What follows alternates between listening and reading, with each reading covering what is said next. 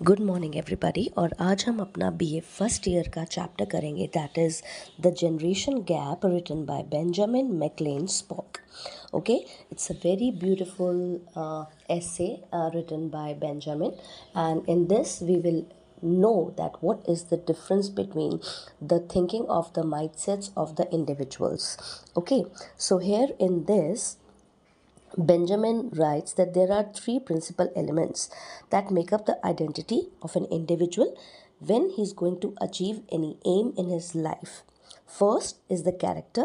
He was developing all through childhood. Okay, so he just every or each boy wants to become like his father, that whatever the personality his father is having, and girl wants to be just like her mother, that the way she maintains the life, she maintains the balance between the professional and the personal life. कहने का मतलब क्या अर्थ है बेटा, यहाँ पर वो बताना चाहता है कि ज़िंदगी जो होती है, ज़िंदगी का निर्माण तीन मुख्य बिंदुओं पर आधारित होता है. ठीक है, सबसे पहले क्या है, दैट इज़ द कैरेक्टर. जो वो बचपन से लेकर जवानी तक अपना बिल्डअप रखता है, उसका कैरेक्टर कैसा है, उसकी जो एम है, जो उसके विचार हैं, जो उसकी सोच है, उसको वो किस तरीके से पनपने देता है और उसको उस दिशा की तरफ वो बढ़ता चला जाता है. ठीक है, अगर हम बचपन की बात करें, अगर हमें ये लगता है कि कोई छोटा बच्चा घर में है, बेटा है, बेटी है, तो कहीं ना कहीं उन लोगों के दिमाग में एक ही चीज़ होती है कि मुझे अपने पापा जैसा स्ट्रांग बनना है, क्योंकि फादर्स जो हैं वो घर में पूरे घर को, पूरे माहौल को बनाते हैं और उनको ये लगता है कि हमें अपने पिता की जो है भूमिका की तरह हमें अपनी ज़िंदगी हमारी वैसी होनी चाहिए, जैसे मेरे फादर स्ट्रांग हैं, मेरे फादर बहुत ज़्यादा काम करते हैं, वो बहुत ज़्यादा मेहनती हैं.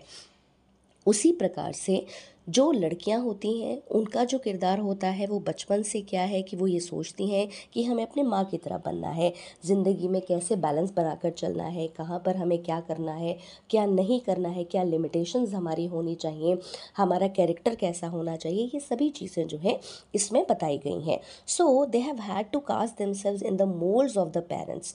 ठीक है, तो यहाँ पर मोल्ड का मतलब क्या है कि वो कोशिश करते हैं कि हमें अपने माता पिता की भूमिका में की तरह ही हमें ढलना है और उसको ज़िंदगी को उसी तरीके से आगे हमने करना है जो उनके पेरेंट्स उनको बनाते हैं. ठीक है, अगर हम यहाँ पर कुछ एक वर्ड्स की बात करें, जो वर्ड मीनिंग्स होते हैं, ठीक है, तो जैसे मैंने आपको बताया कि एलिमेंट्स वो एक उसका मीनिंग होता है तत्व, कि हम कौन से तीन तत्वों से कोई कैरेक्टर जो है वो बिल्डअप होता है. फॉरमोस्ट होता है सबसे पहला, कास्ट होता है ढल जाना, और मोल्ड होता है किसी को अपने खोल में या सांचे में ढाल लेना. ठीक है, so when he continues the paragraph, वो कहता है कि there are the third element is also there which is the nature of the times. ठीक है, कि समय के साथ साथ जो नेचर है, जो प्रकृति का जो समय है, वो कैसे बदल जाता है, और नेचर का जो सिचुएशन जो होती है ना बेटा, वो ज़िंदगी में उसका प्रभाव बहुत ज़्यादा होता है.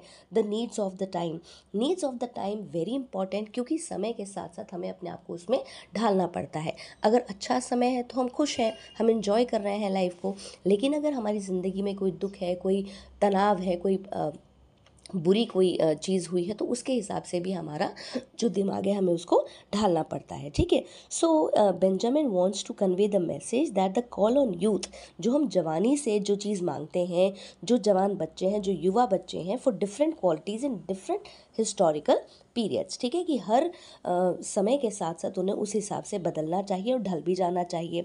सो वो एक बहुत ही फेमस जो राइटर है, उसकी लाइनों में कहते हैं, जो एरिक एरिक्सन ने लिखी हैं, यंग मैन लूथर. ठीक है, वो क्या था, that is the corruption of the church in Martin Luther's time.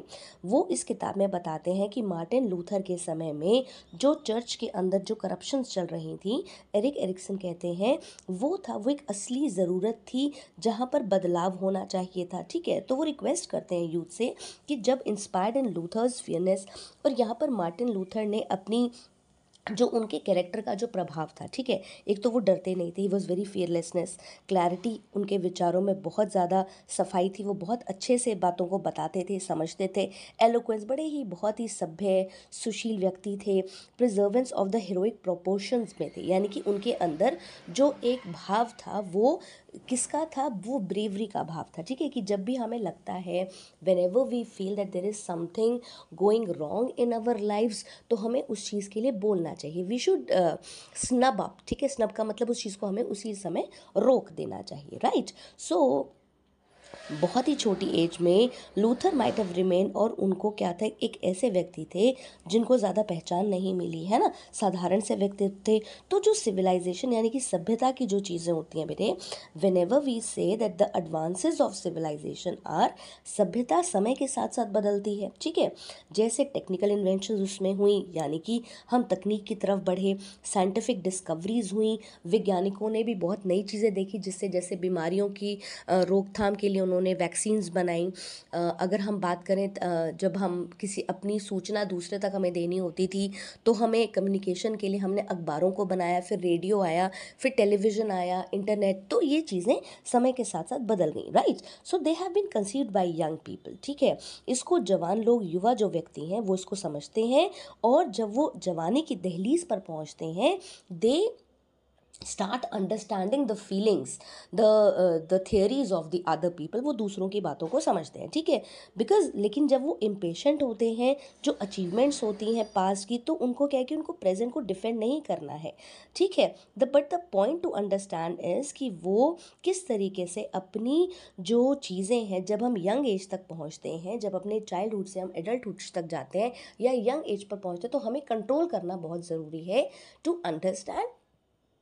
और माता पिता के जो विचार होते हैं, बच्चे कहते हैं कि मम्मी आपको कुछ नहीं पता, ठीक है। पेरेंट्स कहते हैं बेटा तुम्हें नहीं पता, because they are going with the experiences, उनके पास एक्सपीरियंसेस हैं, बच्चों के पास वो एक्सपीरियंसेस नहीं होते, ठीक है। तो हमारे विचार क्रॉस होते हैं, राइट, लड़ाई होती है। So they were able to envision and bring on the future, उनको वो समझना चाहिए, सपने लेना चाहिए, लेकिन उनको उस चीज़ को समझना भी चाहिए, राइट।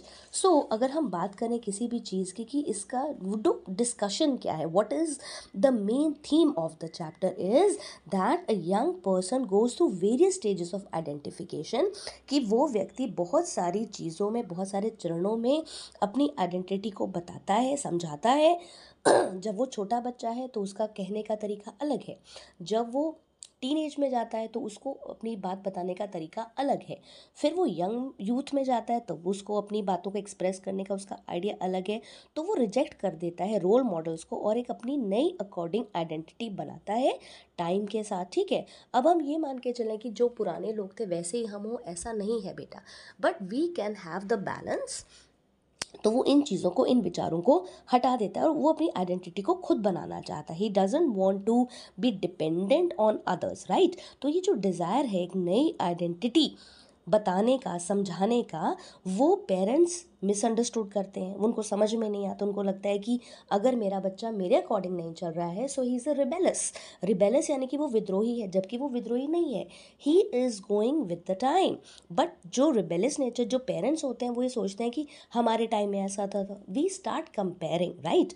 तो वहाँ से लड़ाई जो है शुरू होती है। So this is the generation gap, जिसको हम नाम देते हैं, जो यंग जनरेशन और ओल्ड जनरेशन के बीच में चलता है। तो जो टाइटल बेंजामिन ने दिया है वो बिल्कुल ही अप्रोप्रिएट है, ठीक है। So the theme is very clear that the generation gap comes between two people, that is the young people and the old age people.